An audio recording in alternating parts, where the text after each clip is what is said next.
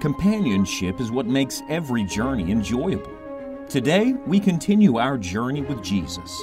Join Scott Pauley as we make brief stops in the Gospel according to Mark. We trust you will enjoy the journey.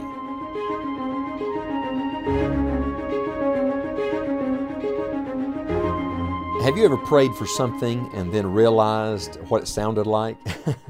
Sometimes I've been so grateful that others didn't hear things that I prayed for, and very grateful that God didn't always answer them. We've come in our journey with Jesus to Mark chapter 10, and the Lord's making a trip now up to Jerusalem with His disciples. In verse 32 it says, "And they were in the way going up to Jerusalem, and Jesus went before them, and they were amazed, and as they followed they were afraid." May I just pause a moment and point out, they're following Him, they're observing Him, and they're just amazed at Him. They're even a little fearful of Him. My friend, as you follow the Lord Jesus, the nearer you get to Christ, the more you hear Him and the more you see Him, the more in awe of Christ you're going to be. He begins to speak, and the Bible says, "And He took again the 12, and began to tell them what things should happen unto Him, saying, Behold, we go up to Jerusalem, and the Son of Man shall be delivered unto the chief priests and unto the scribes, and they shall condemn Him to death, and shall deliver Him to the Gentiles. And they shall mock Him, and shall scourge Him, and shall spit upon Him, and shall kill Him. And the third day He shall rise again." Now, this is pretty serious. This is quite a sobering conversation He's having with them. He's being very plain spoken now. When we get to Jerusalem, they're going to kill me. They're going to crucify me. They are going to slaughter me. And then I'm going to rise again 3 days later. Now, you would think at that juncture, that would be a good place to do one of two things.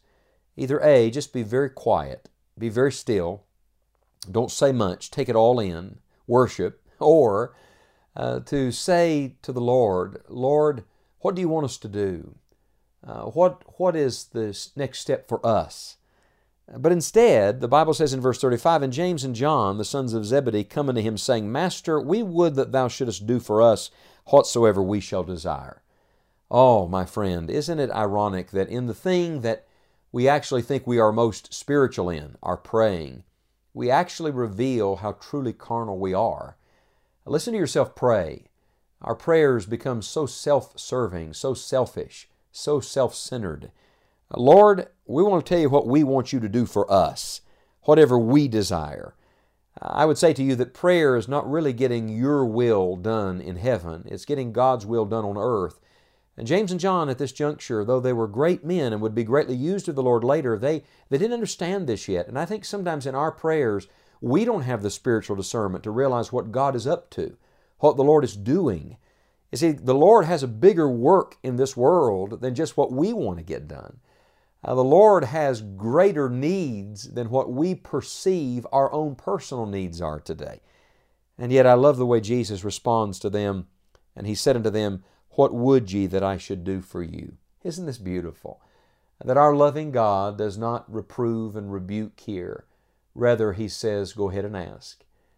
Thank you, Lord, for allowing us to ask even when we ask foolishly. Thank you, Lord, for allowing us to commune with you and communicate with the God of heaven even when we are so bound by earth, when we see things only through our eyes and not through yours.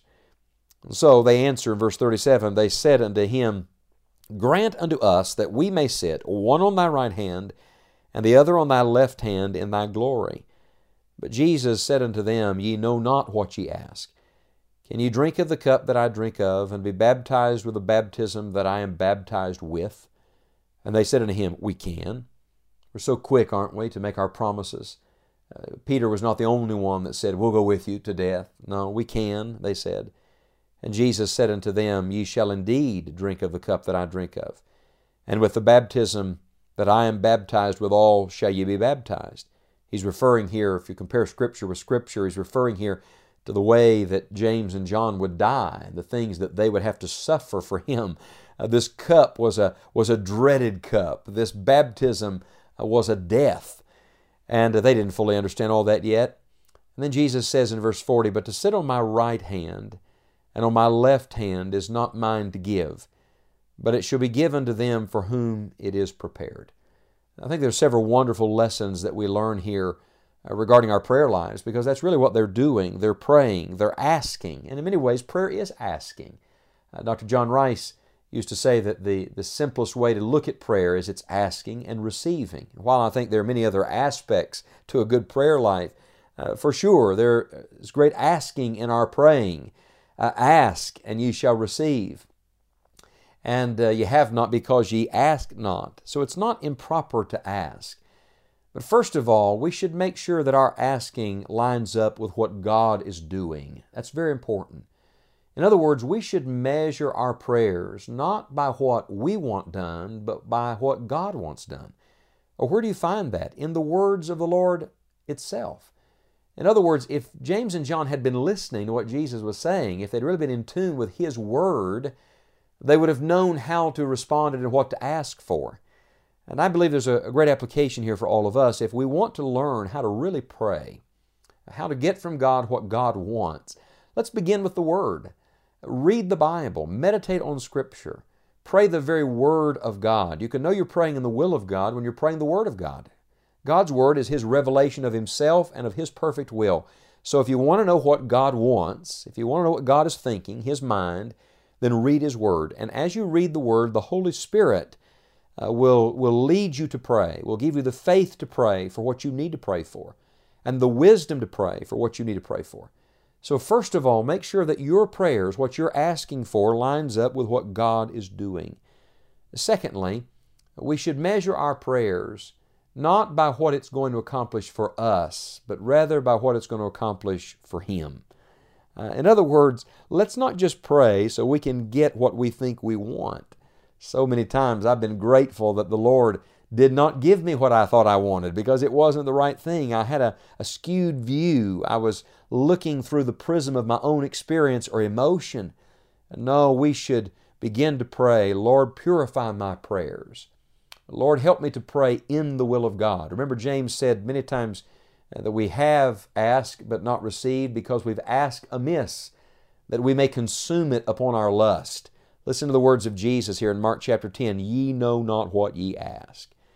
So pray, Lord, purify my prayers. Let it begin with the Word of God, and then let it be for what you want and your glory and not my own. And then the third and final truth, not only for prayer but for all of life, that I think we should take from this is that the first step to answered prayer and the first step to every blessing is death to self. The first thing we have to do is die. We have to drink of the cup and be baptized with the baptism that He's baptized with. What is that? It's death. In other words, this is a reference to self-sacrifice. This is a reference to coming to the end of us to find all that God has for us.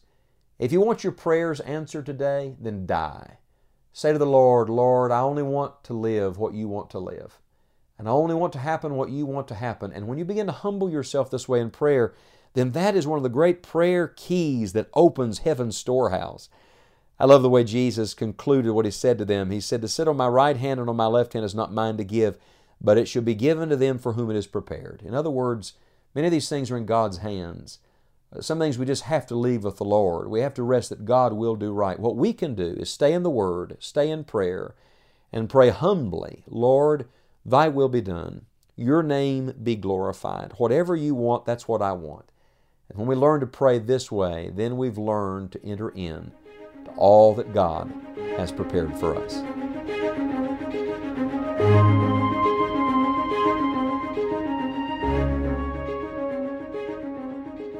Thank you for traveling with us through God's Word. We would love to hear from you and share additional resources for enjoying the journey.